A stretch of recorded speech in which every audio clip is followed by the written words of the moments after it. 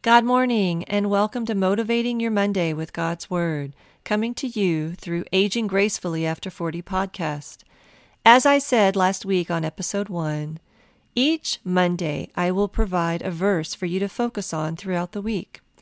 My hope is to help you get closer to God and memorize His scripture. This week on my podcast, I will be focusing on dealing with depression. And I wanted to offer you a verse that goes along with that, so you know that you are never alone.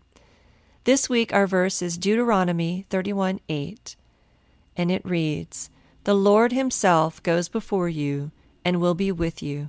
He will never leave you nor forsake you. Do not be afraid. Do not be discouraged." Amen. That's your verse for this week. Join me later on as I will talk about dealing with depression and offer insight and research that I have found of how many people are struggling with depression, different stages of depression, and some tips and suggestions to help you get through it should you be dealing with it. Thanks for joining me. Have a blessed week.